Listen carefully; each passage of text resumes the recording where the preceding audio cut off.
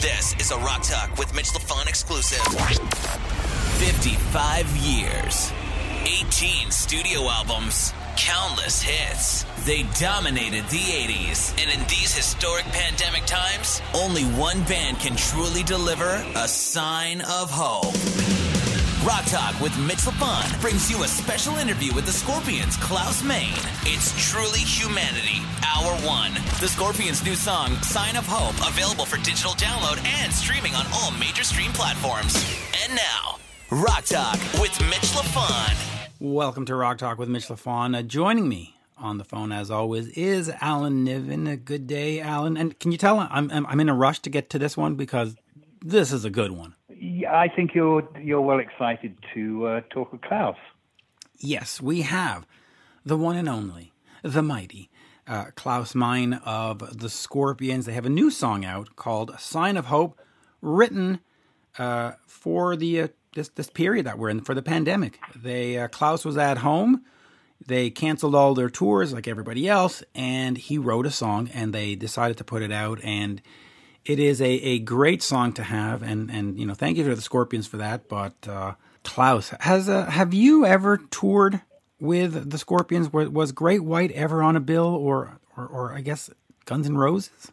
We did a Great White and the Scorpions did a summer tour together, and it was interesting. We the halfway mark of the tour was Miami, and that show in Miami remains one of the highlight shows that I remember of Great White. They were just incendiary that night. And Klaus and Rudolph and Matthias were standing on the side of the stage going, hello, we're going to have to earn our bread tonight to follow that. And we had a week break before we had to pick up again in Texas, I think it was. And we zipped back to LA, and Michael Lardy and I were working on some live tracks and getting Kendall to fix a couple of sour notes.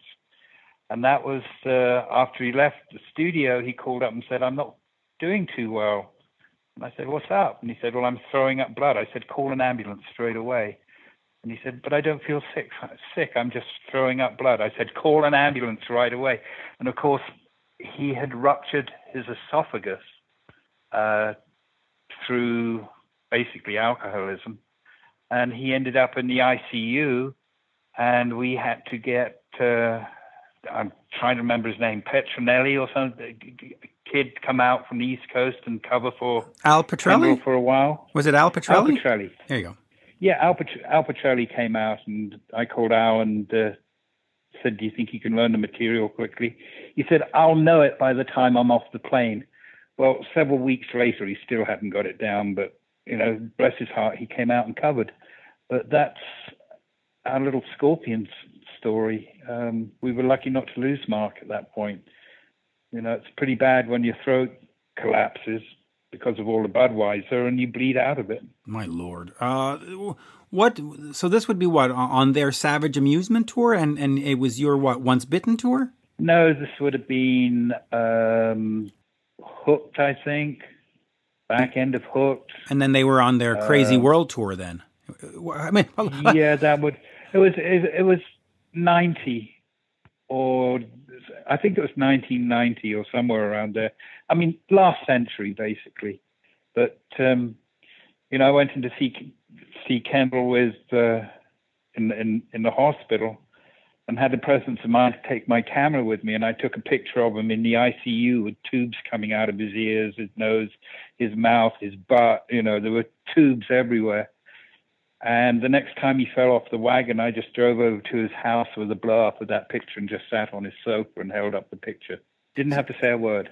Well, yeah. So I'll put it in this term. So this was a tour that was post Wind of Change, right? So if it's Wind of Change, it's after the 90s, and if it's post Winds of Change, it's 89 and before. So they were doing Winds of Change on this one.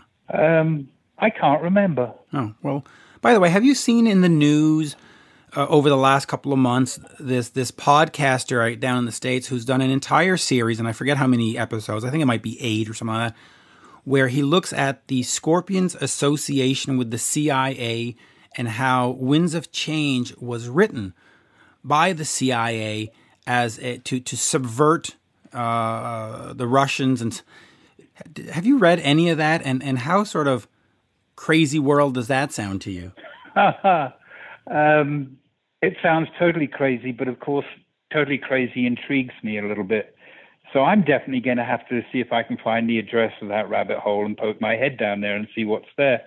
But the older I get, the more I understand how we're dumbed down. And in terms of conspiracies, whatever you think, it's probably worse than that. I mean, it amazes me to this day that, people still don't have exposure to the truth of JFK's assassination, and they still try and fob you off with the single bullet theory and all that bullshit.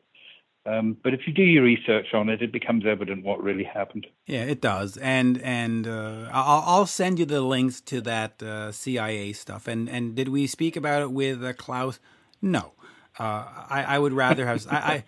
Being a fan, I preferred to spend my time discussing actual things like the new song, like animal magnetism, and a bunch of other questions. Humanity Hour 1, and working with Desmond Child, one of my favorite writers, producers, etc. You know what? I'm done. Let's get over to Klaus because it's too exciting. I would just in closing, I will say something quickly. The images of Klaus and Rudolph walking in Red Square were magical to me. Just the very fact that they were there, I thought it was brilliant. I thought that was hope right there, which shows how naive I am, because we end up with, a Putin on this side and an Orange Oath on our side. So, but just for a fleeting moment there was a real sense that there was hope for the world seeing Klaus in Red Square. But let's go talk to him. Yeah, so here he is, the one, the only, the legendary vocalist, Klaus Meine. We are speaking with Scorpions frontman Klaus Meine. As we say in Montreal, bonjour, Klaus. How are you? Bonjour, Mitch. I'm fine. How are you? Good. I have to say, in my interview career, which started back in the mid-'90s, there are 5 artists I'm still hoping to interview. There was Ozzy, Axl, Huey Lewis, Billy Idol, and you. And now here we are. Really? So yes. So you're one of the last. I know I'm crossing off the big poster on the wall. I'm crossing off names, but we're here to talk about Sign of Hope. And they may or may not have told you, but I keep a Scorpions playlist in my phone at all times. It is important. And I've added Sign of Hope to that playlist, and it is fantastic. Yeah, so talk to me about this song and writing it. And, it sort of came out of left field. There was no advance press release or, hey, we're working on a new song. It'll be ready next month. It just arrived. Talk to me about... It was totally crazy. I mean, we started this year playing shows in Australia and Southeast Asia. And when we came back early March, we went right into the lockdown. But at the same time, we went into this creative mode where we were just about to keep working on a new album. And so we were supposed anyway to work on new songs, new material. So, but this song just came about because I was kind of reflecting the whole situation, going every other day deeper into this pandemic situation, and I thought to give a little sign of hope to our fans, and beyond that, of course. But, it was different. We have a new song for you. The new single comes out in 10 days, and there's a countdown now. It was nothing of that at all. It was just the song was there, and the question was, let's put it out on our social medias, and let's take it to our fans, to the people, and hopefully they get the message and they get a little uplifting feel and vibe about this in this very difficult situation for all of us. That was the idea. Why this song came out the way it did. But you're right. Normally, it's a new album. The first single comes out. It's a big deal. This time it was no big deal at all. It was just a little song straight from the heart in troubled times. Yeah, and it's a fantastic, fantastic vocal as well. I do want to ask you about that because there's another song in your canon that really strikes me. It's a song called "A Moment in a Million Years." There is a piano version of that song that is just absolutely divine. Talk to me a little bit about that Eye to Eye album because it is often misunderstood, but there is some great, great, great material on that, including "A Moment in a Million Years." Do you see yourself ever playing that song again live? I mean, since we have so many ballads, Mitch, the thing is, every time when I come up to the band saying, like, how about "A Moment in a Million Years," there are at least 5, 6, 7, or even more other ballads that are pretty cool for the band to perform live as well. So, and since, like you said, "More than a Million Years" is the piano version is so beautiful. If I was Freddie Mercury, I was sitting at the piano and singing and playing that song every night, because you're right. It's a beautiful song, and I really like that one, But it's not very much like a guitar song, like let's say "Holiday" or "When the Smoke is Going Down." All those very much like beautiful guitar playing songs, and "More Than a Million Years" it's a different. It comes from a different kind of place, But I like it a lot, and I think Peter Wolf, who produced the album Eye to Eye, I think he played the piano on that version, He did, and it's not a guitar song, and that's why we're looking for trying to find the perfect way how to present that song. And it ended up like with this piano version, which is beautiful. And I only bring it up because it strikes me as being very similar to "Sign of Hope" in terms of message and in terms of performance. Oh, really? Well, to me it does. It's in the songwriting, I guess, Well, yeah, you probably wrote. It's the same writer. And maybe that's what it is. A little hint right there. You mentioned new album, and of course you're working with producer Greg Fidelman, who has done Slipknot, Metallica, Black Sabbath, Red Hot Chili Peppers, Adele as well. Does that suggest that the next new album is going to be a lot more hard rock, a lot more heavy metal? Is it sort of a return to the 80s with this one? What does working with Greg suggest about a new album? Absolutely. Okay. That is what we try to do. I mean, it's great to have Greg Fidelman on our side, like you said, Metallica, Slipknot.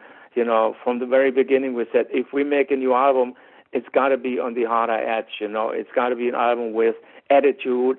It's got to take us back, to the 80s, and where we had many big songs and like big albums like Love Drive, Animal Magnetism, Blackout, all that stuff.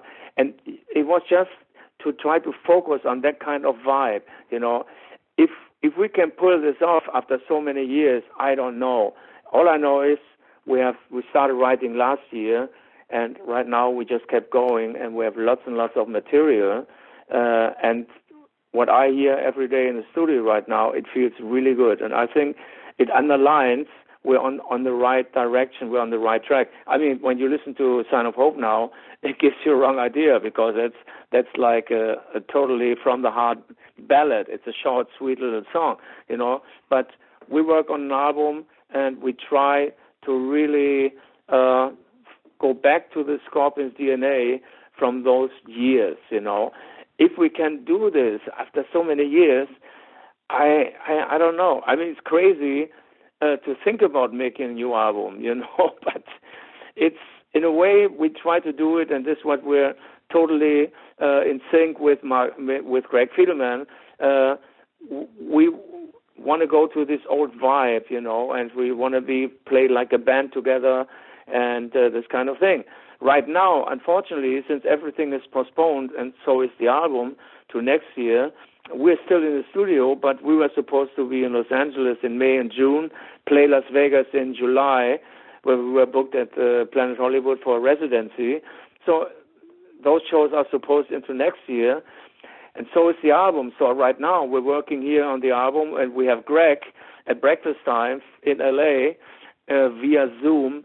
He's with us, and we talk about the song, and then we're making plans, and we record the stuff, and we discuss it. We send the files back and forth between Germany and LA, So, and I must say, so far it has been working very, very well. We make progress with the material. Now we wait for Greg either to come here or the United States has to open its border and we can travel and go to LA. Right now we're waiting for Mickey D, our drummer, and Pavel Macivoda, our bass player, to come from Sweden and from Poland. And until now it was also very difficult to travel, So it's the three of us, Rudolf, Matthias, myself, working here with our engineer, it's Martin Buff, and Ingo Powitzer, the guitar tech from Matthias, So, and it can be done, It can be done, and the song sounds great, and it's a lot of fun, and I just hope we can keep going, And right now we don't know if Greg comes to see us in Germany or if we go and travel to Los Angeles. It's either way.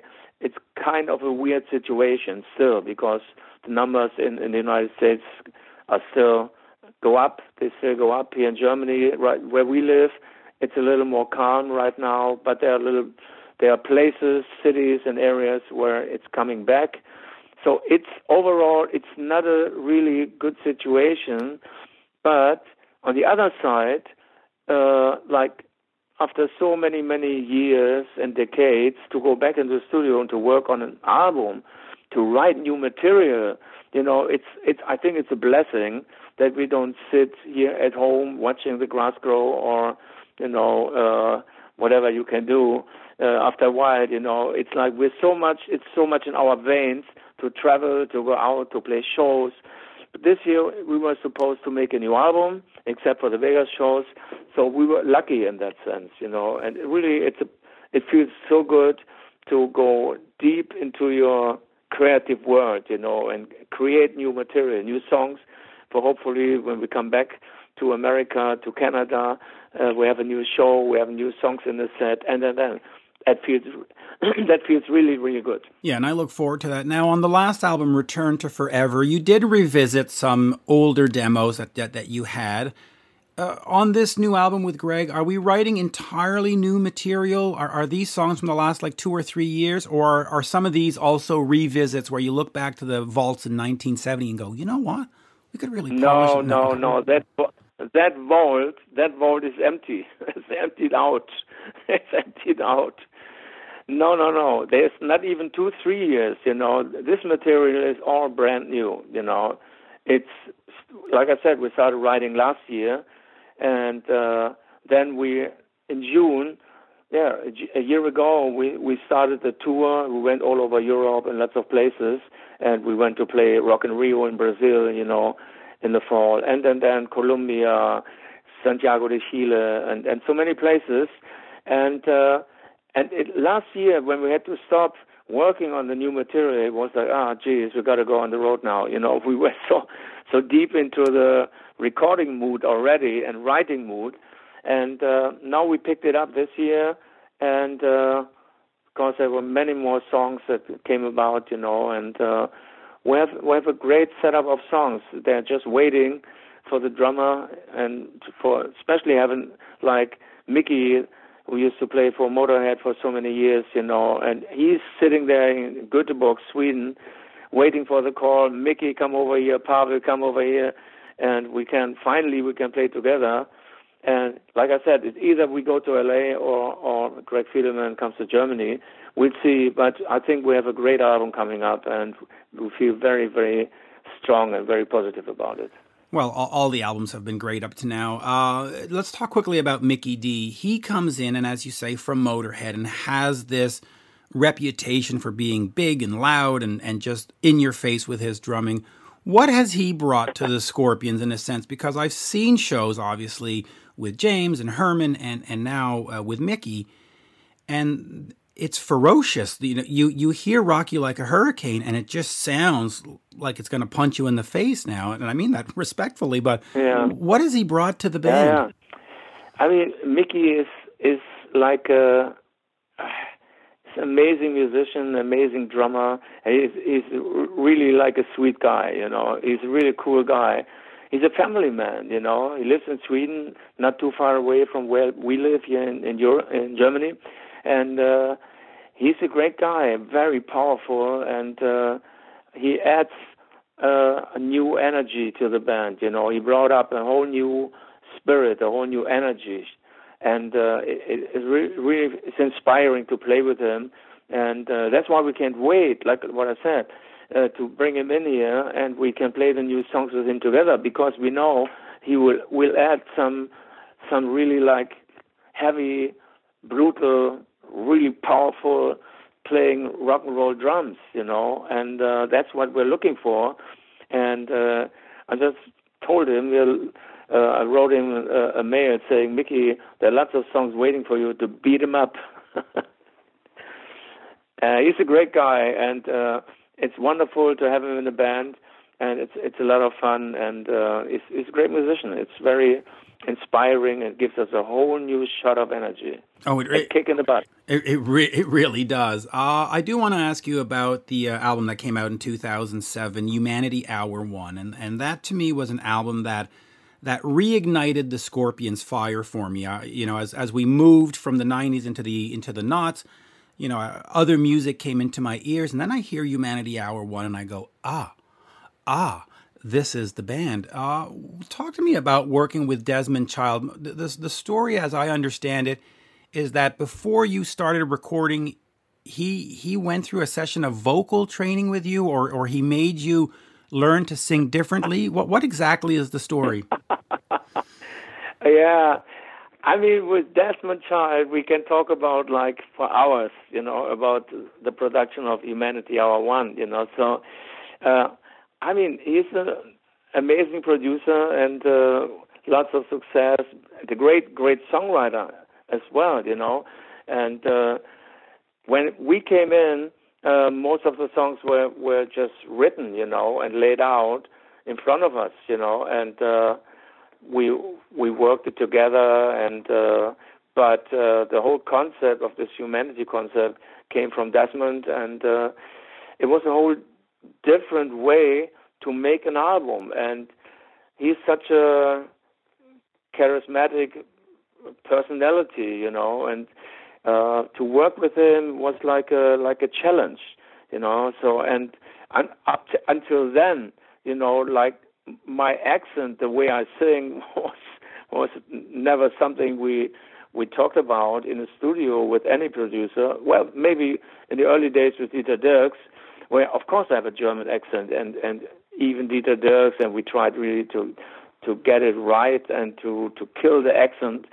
And with Desmond, you know, he was so picky, and with every little word where he thought it was pronounced not the way he wanted to hear it, you know, he went back and came, Klaus, you have to say it like this, you know, sing it like this, you have to do this and this and this, which is okay, you know, this is what producers do. But with him, he was very, very picky. And then because it was all about, not all of it, but some of it was about the language. And yes, he connected me with a vocal coach, which was actually a great thing, you know, because it was really the first time I worked with a vocal coach. And Eric Veto, he worked with so many great artists. And one day when I left the session in his house, the door opens, and the next client was coming in. You know, it was Ben Stiller, you know, who obviously he was singing in a movie or something. You know, so he had great people there, and he worked with so many artists like Meatloaf and many others. And it was a good experience. And looking back about this whole production, the whole thing, this was one of the very, very positive parts where I learned a lot about my voice and how to go through production like this. But it was not only that. Desmond was also taking care that not only me, but also the whole band was working with a personal trainer every day. You know, we were quite busy, you know, in the hotel. They were in the early morning hours, you know, we used to work with our personal trainers he wanted to make sure at the end of the production the band looks good, and not putting on too many pounds or something, or too many kilos. It was crazy, but the vocal cords was really good. And when it was sometimes in the studio, it was really tough. I said to Desmond, "Come on, Desmond, this is the way I pronounce this or this words, but how you say, can you say for me Bratwurst, which is like a sausage in German? Can you say for me Bratwurst?" And then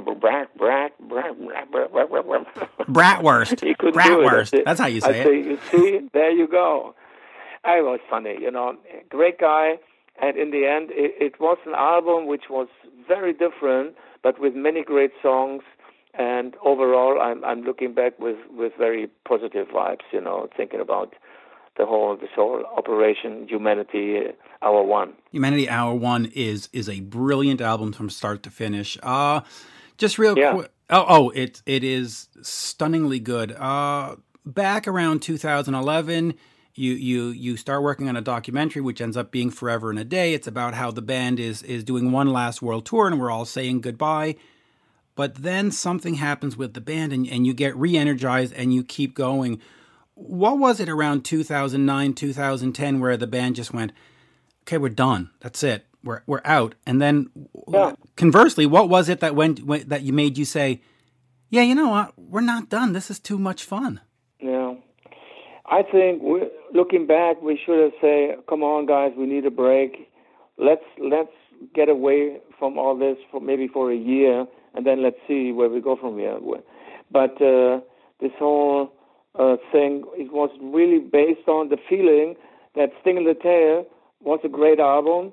And back at the time, we really thought, it will be difficult after all these years to make another record, and maybe this is it, and we should do one last tour, knowing that a tour, at least it will take about 3 years.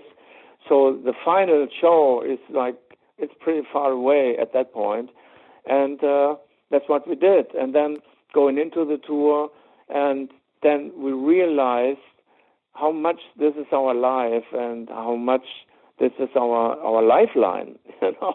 It's if we would cut this, it's not a good thing, And for the fans, it was they were all we met fans arriving at Moscow airport. They were giving us presents. They were crying. Now you leave us. Why you stopped, Scorpions? You cannot leave us alone. It was very emotional. And the end of the day, we thought maybe we were just a little.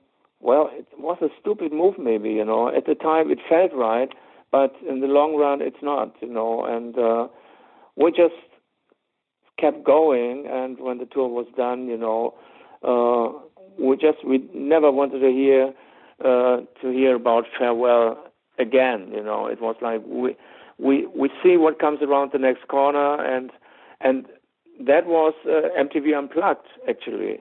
We recorded in Athens in Greece, which was a great project, and this was the one day it was this is the last show of the farewell tour, and how about an MTV Unplugged?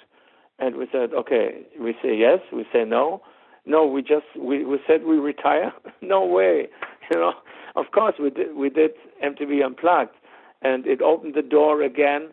And then we just decided we keep going, and it's a privilege after so many years that we still can live this dream, that we still can do what we do, and we have so many fans around the world, and it's a privilege to play this global stage. This is what it is, and if it would be tomorrow, it would be over. If it would be over tomorrow, it's looking back.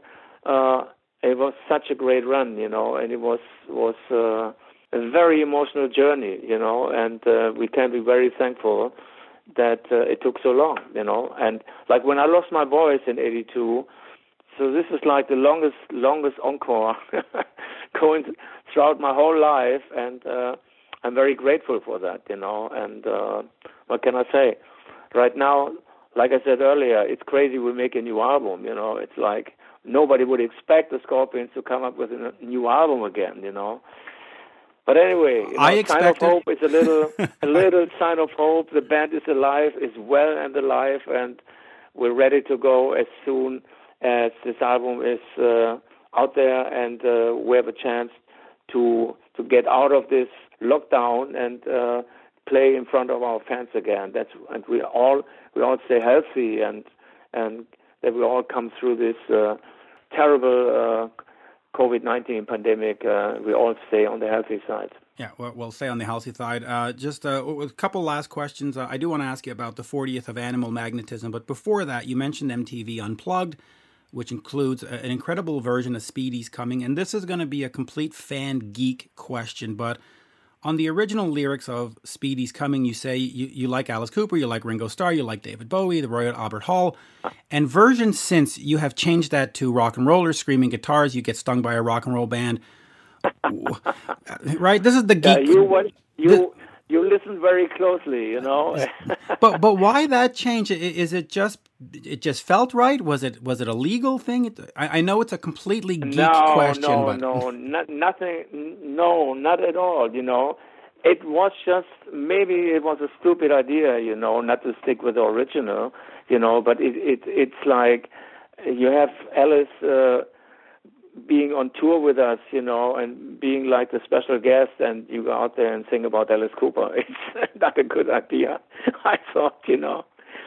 All right. All right. You understand? Yeah. No, I get it. I like that. And then we'll finish on this because we're running out of time. Animal Magnetism comes out right after Love Drive, right before Blackout. Those two sort of mega albums. 40 years now of Animal Magnetism. What does that album mean to the band? In terms, you've got Make It Real, you've got Lady Starlight, The Zoo, of course.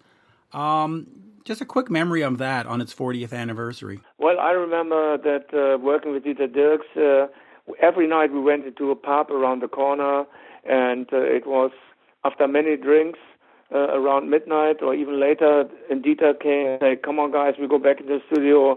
Let's play another version," you know. And sometimes we ended up like 6 o'clock in the morning when Herman Rebel fell off his drum stool.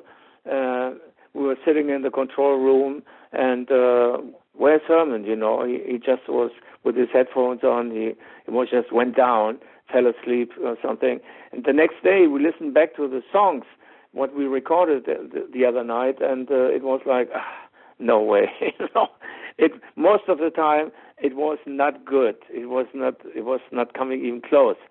So we had a lot of fun. We enjoyed really working that way, and but then we were at the right time. We hit the right versions, and we were under a lot of pressure because we were about to go on another tour in America, and because previous album was so successful, and there was a lot of pressure. But songs like The Zoo and Lady Starlight, I remember actually Dieter Dierks, he went, I think, for the string arrangement, he went to Canada. I'm not sure if it was Toronto or Montreal. Toronto. To Toronto, right? Yep, at the Manta Sound Studios. He went, especially for that, he was flying to Toronto.